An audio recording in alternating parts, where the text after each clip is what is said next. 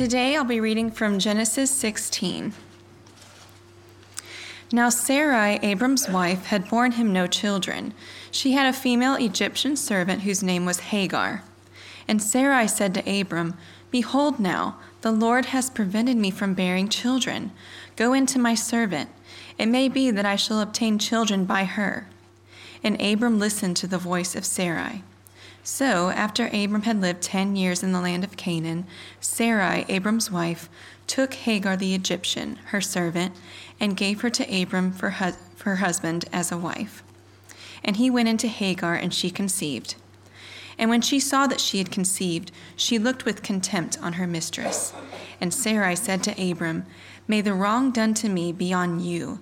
I gave my servant to your embrace, and when she saw that she had conceived, she looked on me with contempt. May the Lord judge between you and me." But Abram said to Sarai, "Behold, your servant is in your power. Do to her as you please." Then Sarai dealt harshly with her, and she fled from her. The angel of the Lord found her by a spring of water in the wilderness, the spring on the way to Shur. And he said, "Hagar, servant of Sarai, where have you come from and where are you going?" She said, "I am fleeing from my mistress Sarai." The angel of the Lord said to her, "Return to your mistress and submit to her." The angel of the Lord also said to her, "I will surely multiply your offspring so that they cannot be numbered for multitude." And the angel of the Lord said to her, "Behold, you are pregnant and shall bear a son. You shall call his name Ishmael, because the Lord has listened to your affliction. He shall be a wild donkey of a man, his hand against everyone, and everyone's hand against him. And he shall dwell over against all his kinsmen." So she called the name of the Lord who spoke to her, "You are a God of seeing." For she said, "Truly here I have seen him who looks after me." Therefore the well was named Beer Laharoi. It lies between Kadesh and Bered. And Hagar bore Abram a son, and Abram called the name of his son whom Hagar bore Ishmael. Abram was 86 years old when Hagar bore Ishmael to Abraham. I think it was the author and speaker, David Powlison, where I heard this illustration about the Christian life. He said we are like yo-yos going up and down on a string, sometimes soaring up in faith, seeing new vistas of the glory of God, rejoicing in the clear goodness of God in our lives, advancing in holiness, but other times we are disoriented in the valley. We can't see where we are. We can't always see the Lord. We can't trace his hand. Maybe a significant trial has entered our lives, financial distress or sickness or the death of a loved one, or a sin pattern that we thought we were done with suddenly comes roaring back. Or we are sinned against, betrayed by someone who should have cared for us. Or the desire for a good thing that we thought was the will of God is long delayed. We are discouraged and confused, and our faith may begin to falter. The thing we have to remember, the illustration goes, is that even as we experience these ups and downs that are common to all of us, God is taking us up a flight of stairs at the same time. He's holding the yo-yo, as it were. And he's mercifully carrying us upward, fulfilling his plan. Well, for us, it often feels like one step forward, two steps back. It's a long and windy journey through many dangers, toils, and snares. But God is taking us home all the while. He hears us, and he sees us, and his plan cannot be thwarted.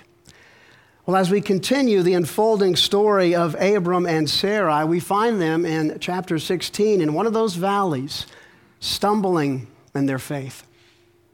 For the past 2 chapters, Abram has been at the heights, walking with God. He's nobly and sacrificially rescued Lot in this epic battle.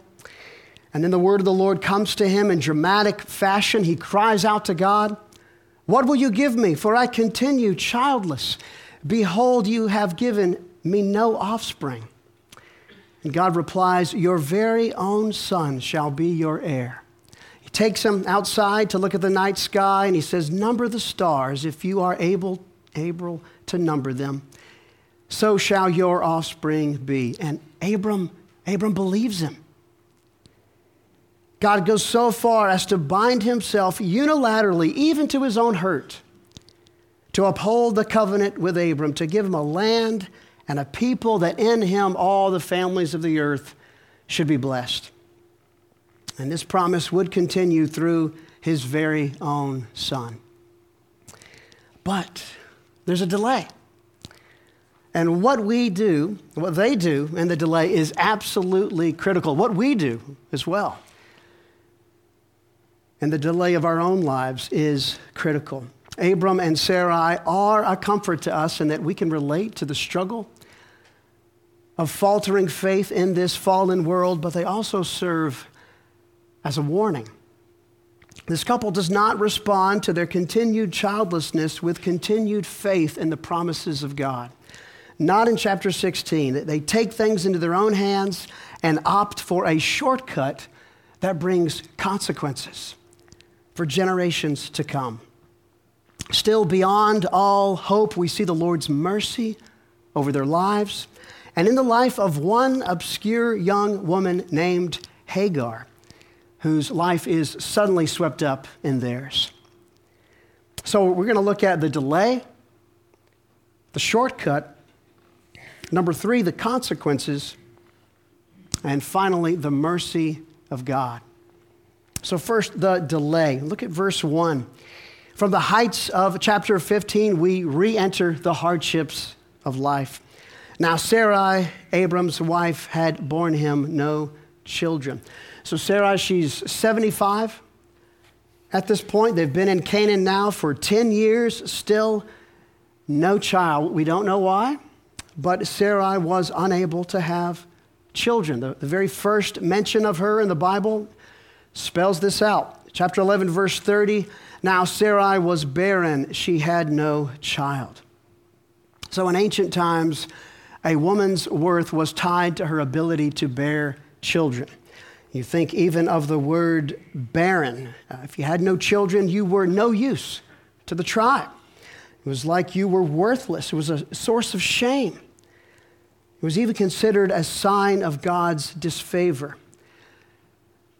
Barrenness as a condition, even the word barren itself, I don't think I can adequately get at the weight of the impact that has on a woman's life. It's a term laden with pain.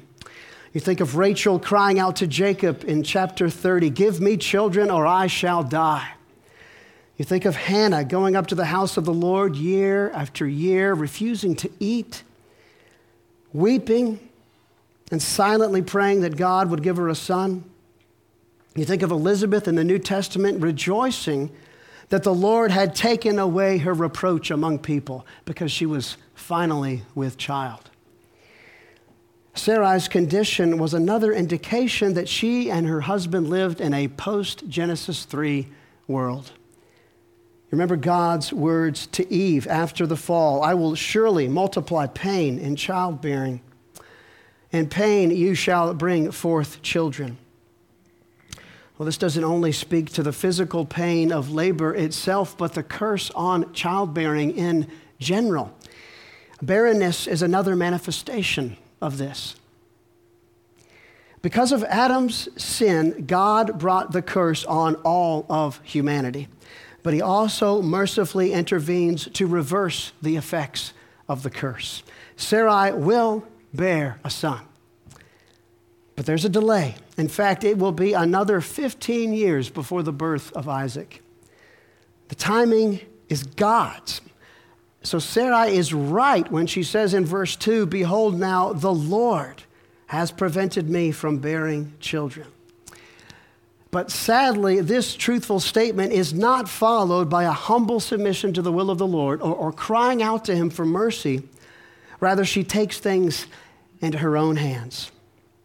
Just look at the dissonance between those two sentences in verse 2. She tells Abram, "The Lord has prevented me from bearing children. Go into my servant." It's been too long. I'm too old. God has promised us a son, but clearly it's not happening. Let's help God along with a little nudge He needs a little assistant. Let's help him fulfill his plan. Let's get things going in the right direction. Let's take a shortcut. And that's what they do. So let's look at that now, the shortcut. Inwardly, we wince at this whole arrangement because it's adultery, and it is. Now, we know from Genesis chapter 2, right from the beginning, that there's only to be two people in any marriage, one man and one woman, and the one flesh union is to be between those two individuals only. The fact that many Old Testament saints had more than one wife or any number of concubines doesn't mean God changed his mind. The consequences of Abram's actions here will bear out, as they do in every case of polygamy in the Bible. You might say, well, Abram and Sarah, they didn't have the books of the Bible, right? The first book written is about them. It's not like they could go back to Genesis chapter 2 and read about God's design for marriage. I grant you that. But it's also true that the uniqueness, the sacredness of the marriage union is something known right from the beginning. All people know this. You think about Pharaoh's reaction to Abram back in chapter 12. Why didn't you tell me she was your wife? Or even in this story we have here this morning, Sarai is the wife, Hagar is the servant. There's something unique about Sarai's relationship to Abram that should not be violated. You look at the pain and the strife that erupts when this union is breached. So friends, the truth is written on our hearts. Our consciences bear witness. We cannot claim ignorance of the truth. No, we suppress the truth in unrighteousness. This is what sin does. We craft this muddled middle ground, and surely there's all manner of confusion in our own day on these issues of marriage and sex and gender. In Abram's day, it was perfectly legal for him to gain an heir through his wife's servant if the wife was unable to bear children. That was pagan law. It had been done for 1,000 years before then. In fact, we have records from Ur of the Chaldeans showing that this was the conventional thing to do. Ur is where Abram is from. So he and Sarai are just doing what everybody else was doing. Doesn't make it right. This couple is not walking by faith in the promises of God. They've devised a shortcut. They chose human expediency over waiting upon the Lord to fulfill his word. So adultery, as heinous as it is not the real focus of this passage. The main issue is this couple's failure to trust the character of God and the faithfulness of his word. It's just the fall all over again. We doubt the goodness of God, we question the integrity of his word, and then we take things into our own hands. And the author, he wants to draw our attention to this fact. If you just look at the sequence of the language in verses 3 and 4, Sarai, Abram's wife, took Hagar the Egyptian, her servant, and gave her to Abram, her husband, as a wife. And he went in to Hagar. Does that sound familiar? Genesis chapter 3, Eve saw that the tree was good for food. She took of its fruit and ate, and she also gave some to her husband who was with her, and he ate. She took and she gave. And the passive husband, he just goes right along. Just like in this passage, Sarai took Hagar and gave her to Abram. Genesis 3, God condemns Adam, saying, because you have listened to the voice of your wife and have eaten of the tree. It's just like here in verse 2, and Abram listened to the voice of Sarai. Now, I am not saying that husbands should never acquiesce to their wives. Not saying that at all. In fact, in chapter 21, God will tell Abram to listen to Sarah and do what she says. But here, Abram has abdicated his role. He doesn't remind his wife of God's word. He doesn't shepherd her through what is clearly a very painful experience. He just passively resorts to human custom. Took no faith in God at all. So getting a son through Hagar was within his ability, getting a son through Sarai would take great faith in God to provide what he had zero ability to accomplish. In the last chapter, when the covenant was cut and God passes through those animal parts, he was saying, I will do it.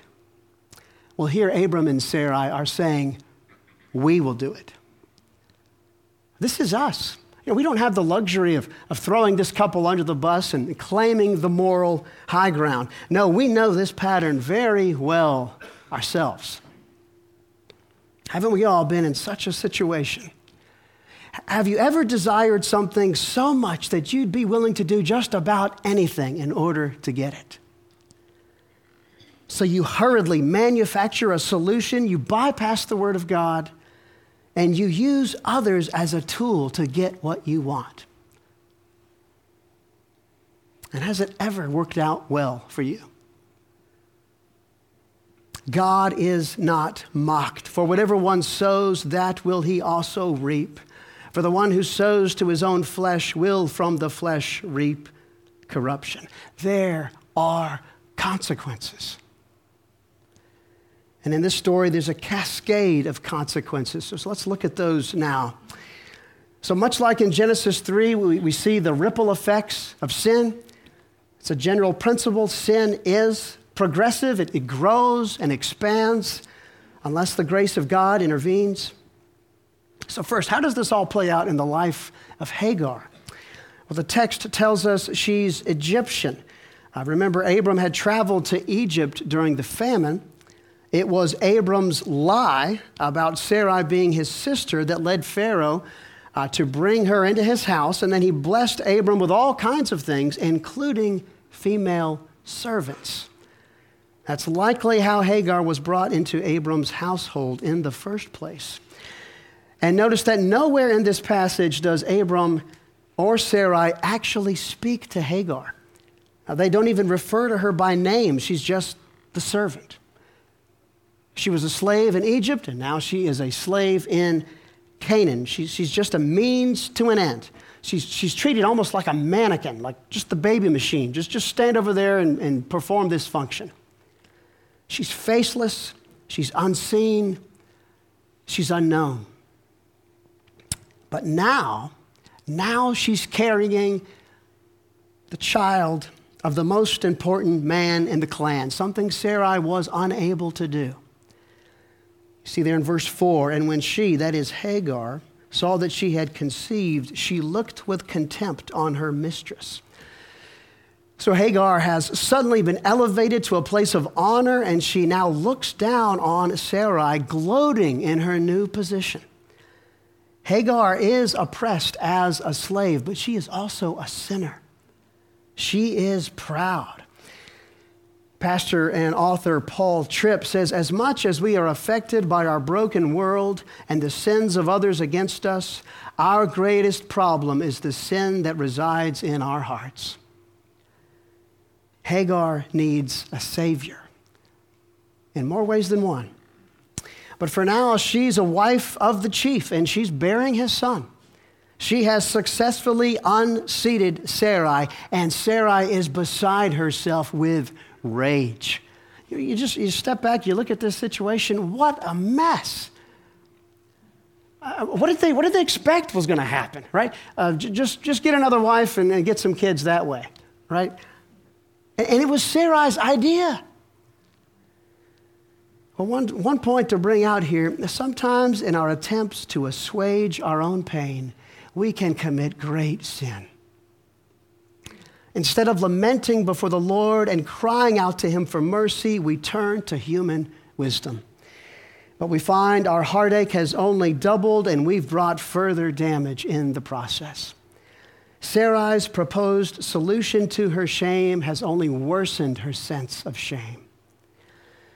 And maybe you've been there. Spiritually, it's such a precarious place to be. Because we're hurting, we justify behavior that we would never approve of otherwise. And because we're hurting, we build a fortress of airtight arguments around ourselves. We close ourselves off from the good counsel of others, even the clear words of Scripture. And the only way out is to repent and entrust ourselves to the Lord. But Sarai is not there yet. She can only speak of the wrong done to her. You see that in verse 5. And you think, what of the wrong done to Hagar? Nobody's talking about that. And then you have Abram, the worst character in the story.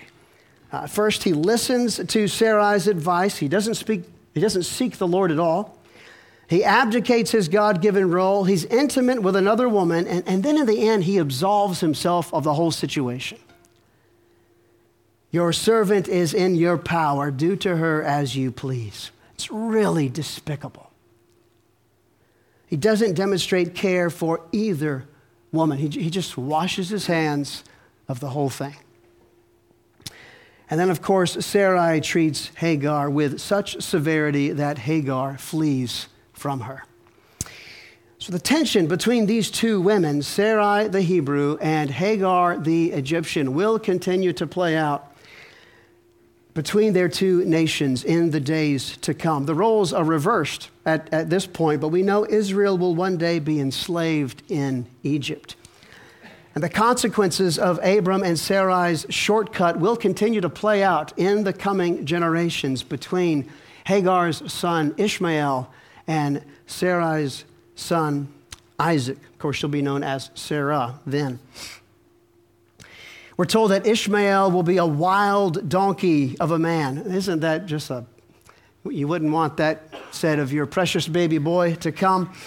But what does it mean? We read in verse 12, his hand will be against everyone, and everyone's hand against him, and he shall dwell over against all his kinsmen. So Ishmael will be a strongly independent man. He won't be subservient like his mother. He'll be hostile. He'll be difficult to work with. He'll be unruly and stubborn, even towards those in his own family. We see in the next chapter that he'll father 12 princes. So these guys are the antithesis to the 12 tribes of Israel. When Ishmael dies in chapter 25, we'll see that same line again. He settled over against all his kinsmen, meaning he lived in hostility toward all his brothers. His manner of life will continue in his descendants. It will be Ishmaelite traders who buy Joseph as a slave and take him to Egypt, where he's later imprisoned, having been accused by an Egyptian woman. Clearly, Ishmael is not the son through whom God would establish his covenant. Ishmael would not be a blessing to all the families of the earth. He's not a light to the nations. Instead, he's a source of strife. So the enmity between the seed of the serpent and the seed of the woman continues to play out, intensifying our hope that one would finally come to crush the head of the serpent and overcome the curse. But as for now, Abram is pinning his hopes on Ishmael. You notice in verse 15 that he names him. It's a public acknowledgement that Ishmael is his son and heir. Abram assumes that God's covenant would continue through this child, which sets up the next chapter when God closes the door on that with the birth of Isaac. And as for Sarai, she's not even mentioned in the last two verses. 3 times we read the phrase, Hagar bore.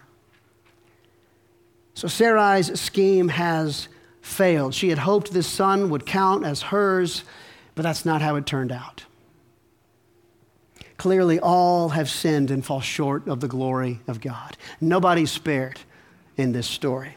Everyone's guilty, and the consequences are real. And yet, astoundingly, the Lord will be merciful to each one.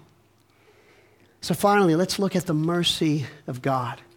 So when he's 99 years old, God will come thundering back into the life of Abram with the words, I am God Almighty. That's how the next chapter opens. The promises of God will be fulfilled by God's power, not Abram's. God hasn't abandoned Abram. He will uphold his word. And barren Sarai will bear a son. She will say, God has made laughter for me. Everyone who hears will laugh over me. Who would have said to Abraham that Sarah would nurse children? yet I have borne him a son in his old age. And then there's Hagar. God's mercy on her in verses 7 through 13. This is one of the most moving passages in all of Scripture.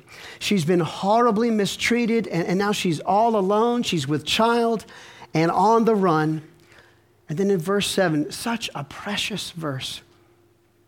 The angel of the Lord found her by a spring of water in the wilderness. Where did the Lord find you? Verse 13, she says, truly here I have seen him who looks after me. Here. So this is where God meets her in the darkest moment, totally isolated in the wilderness, carrying a child and homeless.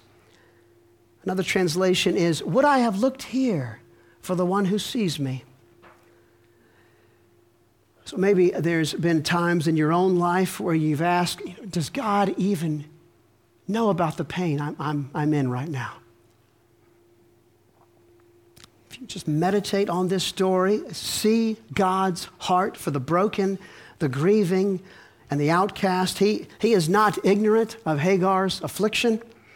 In fact, he tells her to name her son Ishmael, which means God hears. Every time she'd say his name, she'd be reminded of the character of God and what he did for her. God comes to her and speaks with her by name. No one speaks to Hagar in this story except the angel of the Lord. And that designation, the angel of the Lord, is unique. It's used interchangeably with God himself. At other places in Scripture, you think of Moses and the burning bush. In chapter 18, we read, the Lord appeared to Abraham, but then there's 3 men standing at the door of his tent.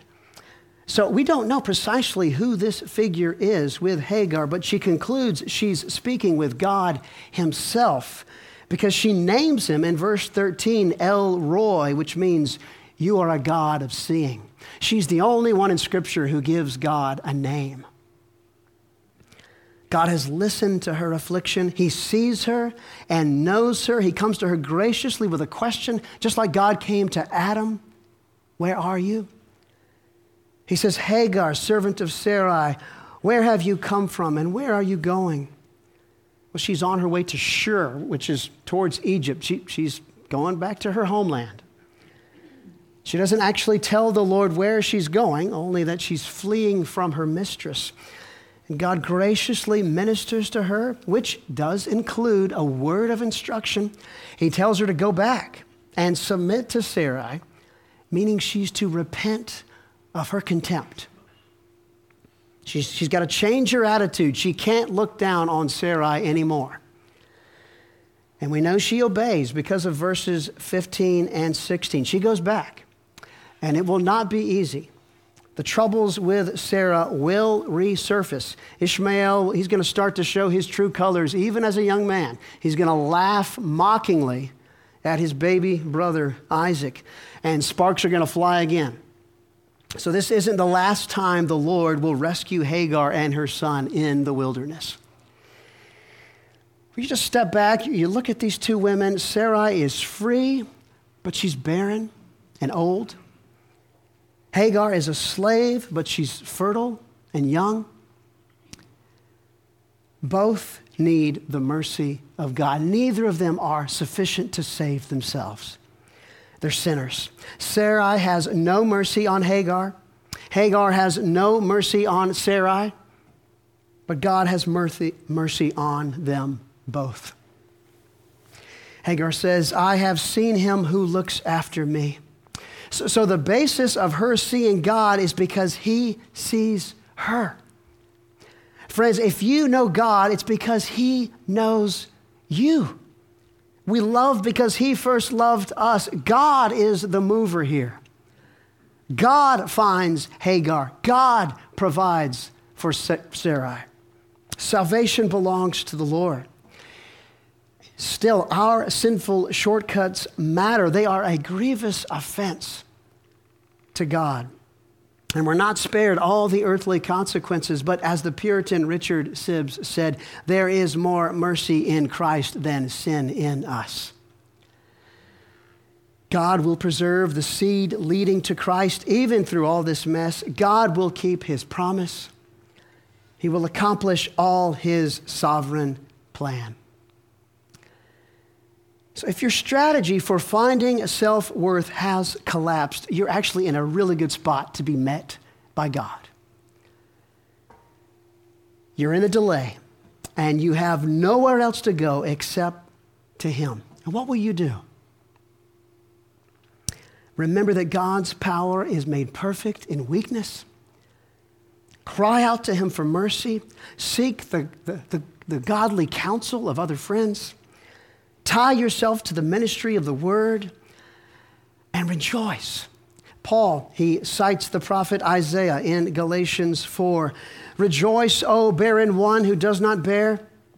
Break forth and cry aloud, you who are not in labor. For the children of the desolate one will be more than those of the one who has a husband. Come to Christ. He sees you. Doesn't matter who you've been, what you've done, or how weak you are. He has mercy for the barren and for the afflicted, for the proud, for the passive, all of us. Let's take a moment now to reflect on these things, and then I'll pray.